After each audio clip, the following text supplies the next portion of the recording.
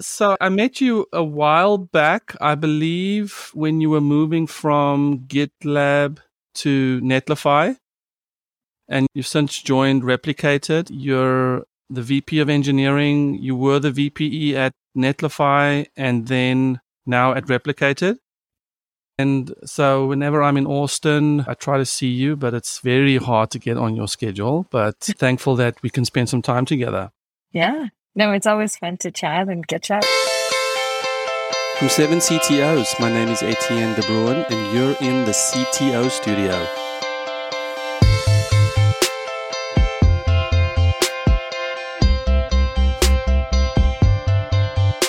Your general org structure at Replicated is you have the CTO that you work with. A lot of organizations have especially at your stage possibly, the VPE reports directly into the CEO and work in tandem with the CTO. Yep. Yeah. And I really love actually the partnership I have here with Mark Campbell, who's our CTO, because we are in some ways peers and our focus areas are aligned with the two engineering tracks that I have here. So I think we touched a little bit on this, Etienne, in one of our conversations, but I am a big believer in creating that distinction between the management track and the engineering track. They very much have to work together, and they're both technical tracks because they're serving the needs of the engineering team. But on the management track, I really want folks to be excited and responsible for the people and their success, versus on the technical track, the leadership opportunities is to continue to be not distracted by people management responsibility necessarily, but really focused on growing as a technical individual, growing your leadership and mentorship, and sort of that multiplier effect that engineers at staff and above level should be expected to contribute. For me personally, I was fortunate in the time that I interviewed with a company that allowed me to interview for both an engineer role and a manager role and get both. And the option was on the table to join as a manager at the time. So I wasn't necessarily just growing in the natural progression of coming in. A lot of folks come into management by being very tenured in the product or the team that they've worked on, and they decide to try out management or maybe step into the management role from there. I really did have to step out of the product team that I was working with and learn how to do it fresh in a management role. I love that because it's the intention around management versus falling into it. It's really interesting. If you had a chance to read a book called Turning the Ship Around, and this is written by a submarine captain, he was prepared to step into a role where he's had the technical skills and he's very comfortable to come in and lead and be hands-on and so on. But what turned out to be is that his assignment was in a completely different domain and he had no experience guiding folks from a hands-on basis. And from that, really translating that leadership into how you're able to entrust and empower the engineers on your team to make the decision without you necessarily being the one who makes all the decisions for everyone. So it's interesting because I know it's hard. I know like you come into management in a lot of different ways and there is no right or wrong about it. I think for me, it is recognizing that, and it doesn't have to be a ladder. I'll just side tangent about this. I don't believe that just because someone stepped into a management role, they can't go back and be an engineer, or just because they're on the engineering track, they can't try out management. But it's really about appreciating that the role of a manager is to support the engineers, to allow them to be the ones making the technical decisions, the ones who are spending all of their time thinking about the technology and the product and improving things on that side while they're taking on the care and feeding of the team and all the systems that allow that team to be successful. I was on a panel 2 nights ago, and the first question that was asked was, how did I know that I was becoming a CTO? Like, when was that moment? And I think it's in a way, if you conflate that to, hey, when did you know you were going to be a manager, or when were you going to manage people? So whether a CTO is coding or managing doesn't matter, but more the moment when you realize, because I was a prolific coder, found my identity and my value in the code that I was delivering, even when I was a startup CTO. And it was an interesting sort of speed wobble for me when they asked me, how did you know that you wanted to be a manager or in the managerial role? So I want to ask you, why were you so drawn to going into that management stuff? And then maybe we can extrapolate that to what do we see in people that they either want to stay on the engineering track or they want to give management a go? The hard thing about this question is that I feel to some extent there is some like personal element to it. So I can speak for me, what drew me trying out the role. And it was very much really enjoying the like celebration of other people's successes. It's not that I wasn't proud of my work. Don't get me wrong. It's really awesome to get feedback on your individual contributions, but there was something about watching someone who was struggling with something really succeed with it, or there was like a reward to see the team pull together and deliver something really big and meaningful, and to feel like I played a small role in organizing some of that or in allowing that success to exist. So I don't know that I knew I wanted to be a manager till I actually stepped into it and had the other sides of the experiences that we don't like to talk about, which is have a hard conversation with someone who's struggling.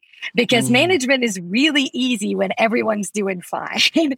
And it's really hard when you need to coach and mentor and support and really create an environment where people with different skill sets and different personalities and different ways of contributing can complement each other and actually be very successful. And that it was a huge draw for me. I also have evolved like to me now, the VPE role is not just about people management, which is a big part of why I wake up loving being in this role and super excited about some of the work I get to do. Is someone on an engineering track still managing process of code delivery potentially, or would that be something that's specifically on the management side, process management? I don't like to draw the line as to like managers are the only ones who are responsible, or that it is their decision to define every process. I do actually think that it's pretty healthy to have that responsibility to somewhat shared between engineers and managers. I also think that part of the technical leadership is being able to drive a really complex technical project. That's oftentimes an underestimated skill. And it's something that I've seen amazing principals be able to drive without just like stepping back and only architecting. I think that's the thing is like, no, being alongside the team and really contributing, but also understanding how to bring all of these pieces together to complete the project. So there are some things that should, in my opinion, should still remain a blend between engineering and management and give some flexibility to play to people's strength, because that's when folks will shine and really be able to do amazing work. But on the people management side itself, I like that to be very clear. There's no ambiguity when it comes to who's taking care of the people. That's very much a manager responsibility. Is taking care of people defined as the standard career development, job ladders, performance reviews, one-on-ones, conflict resolution?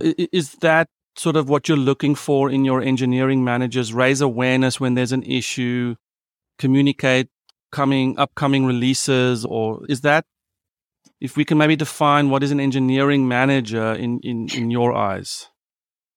Yeah, I'm actually pulling up our handbook page because yes. I wrote a page about, so similar to developing a career framework for the engineering track, I have similar thoughts on the management side of things. A lot of what you said, yes, does fit in with these are the manager responsibility that make sure that they're taking care of their people, but that's not the only thing. To me, there's a lot of different buckets. The people management side of it is very much what you covered. But in addition to that, I have a section around making sure that managers are expected to provide clarity and communicate very clearly, not just to their teams, but across the board. So working very well with their peers, their stakeholders, the leadership team.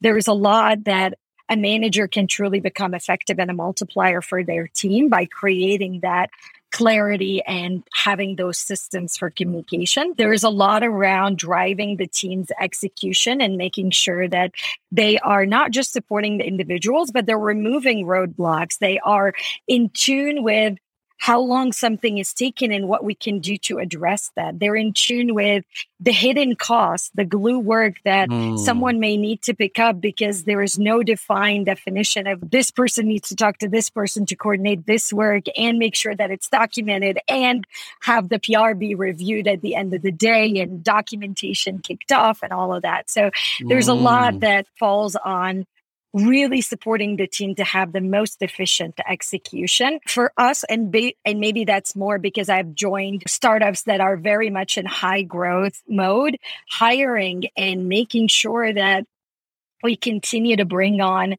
the best individuals to the team. But hiring to me doesn't stop at just recruiting or just extending someone an offer. The hiring category for a manager for me extends to onboarding them successfully, making sure that they have everything they need to contribute back to the project, to deliver on the work that they're expected to do. Definition of that. This should not surprise you, hopefully, but like metrics are another big category that I expect managers to be very much in tune of, not just engineering metrics, how well they're measuring the execution of their team, but that their team is delivering value. They know what they're delivering on the product side. They know how the features being adopted. They can drive not just like, oh, great, we released this, but now we're seeing adoption with our customer base. Now we're seeing the next iteration that needs to come into that functionality. So this is a big part of why the manager track is still very much a technical track, is because it absolutely involves picking up the product, understanding it, talking to customers, being a close partner to the product manager they're working alongside, and so on. I love that. And so organizationally, do your engineers then report to the engineering managers? And I think last time we spoke, you spoke about having a full stack autonomous teams. Is that? That's right. So inside of that, do you then typically then have an engineering manager who runs that pod or that little team? Is that how it works? Yeah. I found lately a lot of success with that model. Not to say that every engineer is a full stack engineer, but the idea of a full stack pod is that you're creating a group that can deliver end-to-end functionality. They don't necessarily need to tap into someone else or have to borrow someone's skill set to be able to deliver on the work that they need to get done. And it's not always the easiest to put together, but ideally that's kind of what you want to see in a pod definition. I had a fantasy about 15 years ago of building a tool that could, based on metrics, predict which people work the best together.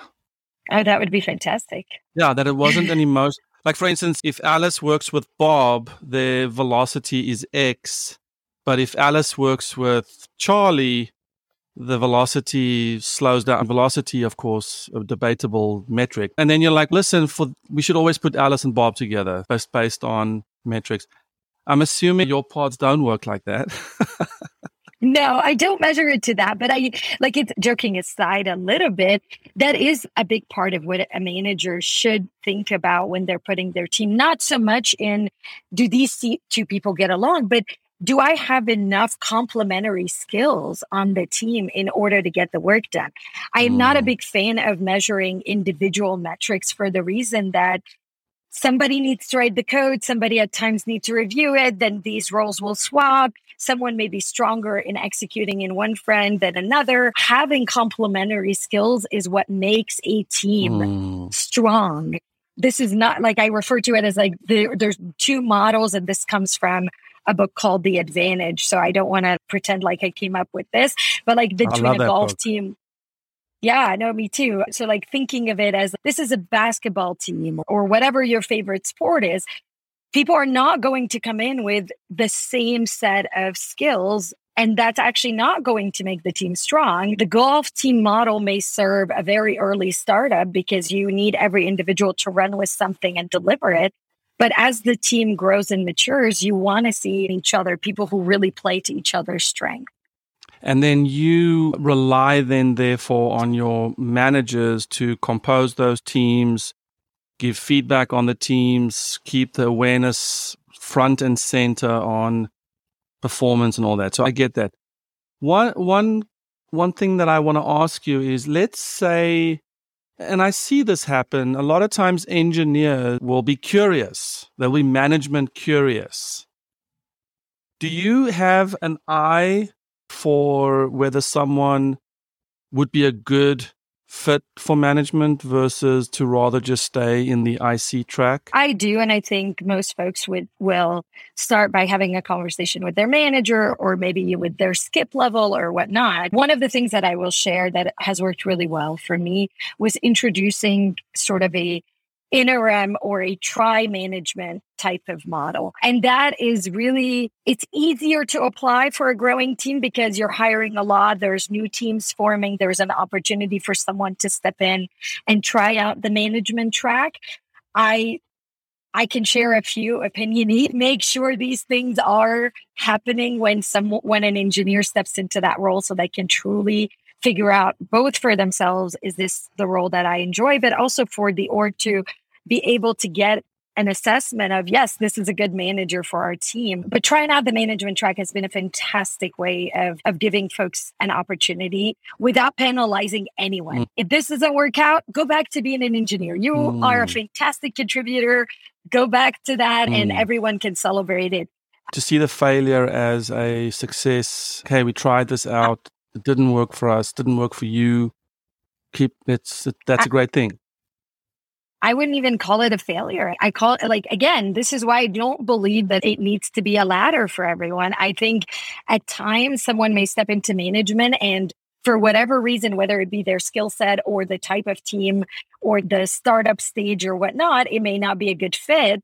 But I'd love for folks to have the opportunity to try it out again in a different setting and whatnot. I think where things become really difficult is when the opportunity is not presented as a try this out and see if it's a good fit. And I understand that it cannot happen in every setting. But when you can allow it to happen, it's really a win for you, a win for the individual, and a win for the team. Got it. So the idea for me then is you're managing all these people. Someone approaches their manager. They want to try this out. I love this idea of giving them a trial period. Is there one or two or three things that, in your experience, that trial period looks like? I think a few key things. It should not be a step into this role for a week while your manager is out. That's not a real trial. That's just like, hold this while I go. That's a good point. That's a very, because that's almost seems like a normal thing to do, but no, it's not that. It's just not enough time for someone to really get a chance to step into the role. And really what I'm talking about is a chance to step into the role, to put down I'm writing code every day and actually be hands off and not put PRs up for your trial. That often is the hardest step to actually accomplish, because most of the time, this is the engineer who knows how to do most of the things. So it's really easy for them, and it's their comfort zone to come in and be like, oh, no, I'll fix it for you. It's a quick, it's like a 2-minute change. I'll do it. And the hard thing about management is actually not doing that. So a part of the trial definition that I recommend is for people to actually see, what would it be like if I am not contributing like that? Because the pitfall that I've noticed when engineers especially grow into management with the team that they've been engineers on is that they often end up with 2 full-time jobs and they're not able to be good in either one of them. So then they either come to the conclusion that management's terrible, I can't do this, or I'm a failed engineer and I can't do this. Neither one of them is a really good conclusion. So make it a 3 to 4 months trial. A true take ownership of the team, of all people responsibility. Be aware of, if you have someone who's being challenged on the team, how will you come in as their manager and coach them? How will you work on some of the people side of things, the HR side of things, to help your team? Put down the code for a little bit. This is not that long of a trial, but that's what it takes to really try something like that where you're figuring out for yourself and the company's figuring out, or like the team is figuring out for you, whether it is a good fit to step into that role. Yeah, and it's a pity in some ways because what got you to be a great engineer was solving problems, thinking quickly. It's all the instant feedback from code working or it doesn't, all the sort of cliche things that it makes a great engineer. And then to unlearn that habit that you have to step in, to fix it, to be the smartest person in the room, to always know the answers. That's such a difficult thing to unlearn. And the world's best managers are completely comfortable and confident with not being the smartest person in the room, to not know the answers, to rely on the partnership in the team and the collaboration from the team to come up with possibilities and answers. And I imagine for someone in the trial period, man, that stuff's got to be damn hard. That's the hardest part of stepping in. And I don't want it to seem like the skills that made someone a great engineer are not useful. They're absolutely things that I still rely on. Like quickly detecting that there is a flaw in, wait, why are we designing in this way? You're always going to need that skill. So that's not what we're asking to give up. That's not what I think needs to be given up. I think it's the second part of what you said, where you are allowing others to shine. You are not the smartest person in the room. And it's actually super exciting to see smarter engineers contribute or more engineers contribute to the solution and how they can come up with an elegant way of solving something. So really the learning is, you know what? Someone else can do it better. And it's okay because that's not the role. That's a beautiful thing. So during this trial period, do you keep a tight loop on retrospectives or reviews or training? Is there like a buffer where they first go for some training, all that? These are all really good ideas. And the truth of the matter in the application, there's not a pre-training. There is okay, great, we're putting together a new team. There might be an opportunity for you to come in. And really the support system is the manager committing to making sure that they will now be the coach for this engineer stepping into the management role. So I think it's a great call out. Without that commitment, it is not fair to just put an engineer on a team and hope that they manage it. I do think allowing for a framework of some mentorship or coaching for this person is going to be important as well. I want to step back to the VPE role. I'd love for you to share with me, like, what does the VPE do? And I ask that with the same reverence when someone says to me, what does the CTO actually do? So I understand that there are nuances. I understand that it's not one size fits all. But I would love for you to speak to what makes a great VPE, regardless of the role of CTO in the organization. I know some CTOs are very active in the delivery. Others are not active at all. Some CTOs are in the dungeon with the skunk works thinking about 10 years from now. I get that. But let's really focus on what is a VPE? What's a great VPE? Oh, that's a tall order. What do you do here? What is it that you do? Exactly. Okay. I will say, I'll caveat my answer because that this role equally will be different depending on the stage of company, depending on what is expected. But for me, what I've found coming into this role is, like, again, similar to what we went through with the different responsibilities that I expect from a manager, is what I've taken on as a responsibility coming into a team as their first VP of engineering. A lot of the first steps is really figuring out how to organize the team. In a way, it is architecting the engineering team. That's not something to be taken lightly, maybe because I've seen and maybe believe too much in Conway's law, but without the thoughtfulness of how to organize the engineering team, you could unintentionally create a lot of friction in the product itself. And the responsibility here is to partner and be a good contributor to the future of the product, not just hire people and hope for the best. Assessing the org, understanding what are the responsibilities of this engineering team. How will you set them up for success? What skills do they need to deliver on that responsibility? So I think there's a step of figuring out that key roles and responsibilities of putting in some structure or organization to the team.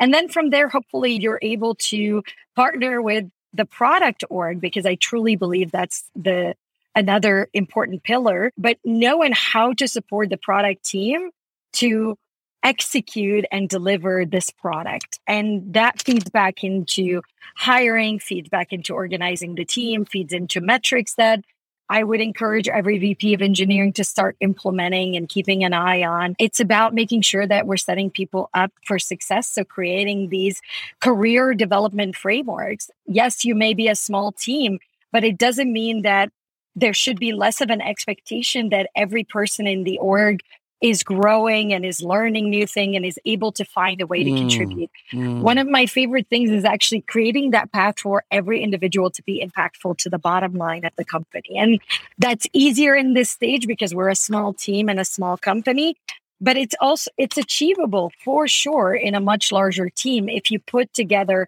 that autonomy and accountability model of how every individual in the org is contributing, is business or minded, of how the company's sharing those values and that result oriented type of measures, if you will.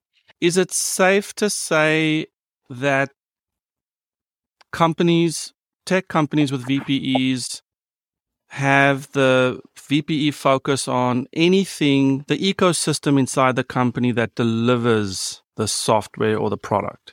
So the people, the process, the programming. In my world, the CTO, again, this isn't a black and white thing, but the CTO looking at the overall viability of the business as it grows, scales, expands, the threats that could be, becoming, defining leadership inside of a category. So very much outward focused with the board, the investments and all that. I think knowing that there's a VPE that is obsessing over the health of the people, team structure, incentivizing people to really be generative and creative while delivering world-class software repeatedly, wonderful retention numbers. I think the VPE's role is critical as far as that goes. I love what you said about the cross-functional help. I don't think, though, that it needs to be limited in some way to only those specific things, because the impact that you're able to have is by being business-minded, is by both able to be externally facing as well as internally facing. But similar to why I like to separate the responsibility between the engineering track and the people management track, when you blend the responsibility, when there is not clarity on who is the primary person responsible for something, then it doesn't necessarily, you're not setting people up for succeeding in those roles. So I think that's more, it's less about don't do this and more about don't lose sight of this is the primary. This is super important and critical to the success of the team. So we absolutely want to make that the primary responsibility. But I also very much enjoy a lot of the things that you said that are more externally facing, that are very much deep into the product. And where do we go from here? What does it mean to what is our TAM and how do we talk about it? And what are some of the areas of the product that we should expand on? And so on. These are things that interest me for sure, but I would not want to drop the ball on my primary responsibility. And that's what it comes down to. Yeah, and I think the key word there being primary and a distinction that everyone in the company understands. It's like when I think about the C-suite, I think that there's a C and then there's a letter, and then there's an O. The letters that distinguish the people, in a way, becomes less important. It's just more important that as an executive, maybe every executive that reports to the CEO, in the end, you're all business leaders first. You just happen to have this primary function inside the organization. Do you have an opinion on when do we start looking at the CTO hiring or the CEO hiring their first VPE? What tension starts developing in the organization where the VPE is the solution to that? I have found that one of the things that I continue to come back to is leaving this golf team model So you're no longer just a few individuals who are contributing, taking a project and just running with it. And you really need to move into that basketball or soccer team model where you need to have an organized method to deliver your product. And whether you bring someone on with the title VP of engineering or director or even manager, it's really about recognizing that we now are transitioning into a different stage that needs some thoughtfulness behind it, that needs someone who's going to be primarily thinking of architecting the org itself, not just architecting the product. I think that organizational wherewithal with a passion for engineering and technology through organizational design and a love for the human success and the human, I think that stuff to me absolutely resonates as a VPE style role in a company. Again, at that top level, yes, are the distinctions important? No. When behind closed doors, is everyone yelling at the same volume? Yes. But when it comes to people understanding who they're working with, what their roles are, I think I can see a wonderful synergy between that CTO and VPE role. Yeah, it's a lot of fun to me. This is my favorite model, actually. So I don't know. Maybe I'll find another path, but for now, this is it. Because every time I talk to you, you're very vibrant and excited about what you do. Why? I'm a weird person. No, it's a wonderful quality. I'm sure it's quite infectious in your organization, but where does that passion, tell me a bit about that.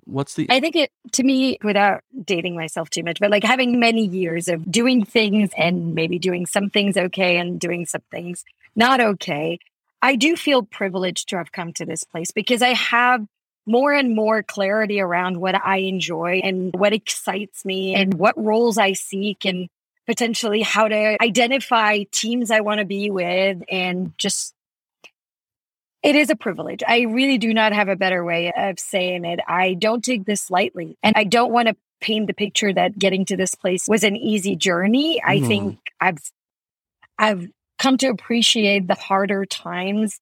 Reflecting back on it, they weren't easy at the time. And I wasn't very cheerful about it at the time. I promise you that. But reflecting back on how these experiences, while they may not have been the best in my career, have also helped me define more and more what I'm looking for, what I'm good at, with potentially what makes me personally happy. So I would not take away these learnings. I think what I wish for folks is the ability to have the learning, but also to take it and be afforded the opportunity to choose from that learning where to go. Unless you have any questions for me, I think we're done. When you say it this way, how am I supposed to respond?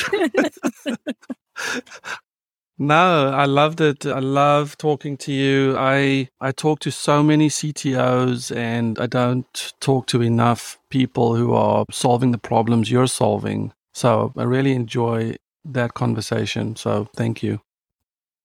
Time. It was fun. It was a fun chat. Thank you for listening to today's episode of CTO Studio. This is a little taste of the many conversations we have inside 7 CTOs. In addition to our peer groups, 7 CTOs members are also part of Slack, where ad hoc issues can be addressed by the larger collective.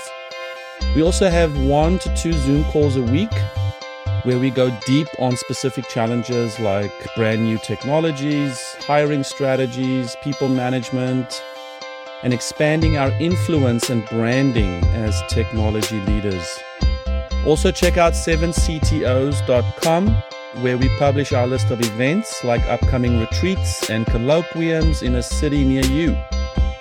Applications are always open, so mention CTO Studio when you apply and you'll get a free strategy session with me. Wouldn't that be fun? See you next week.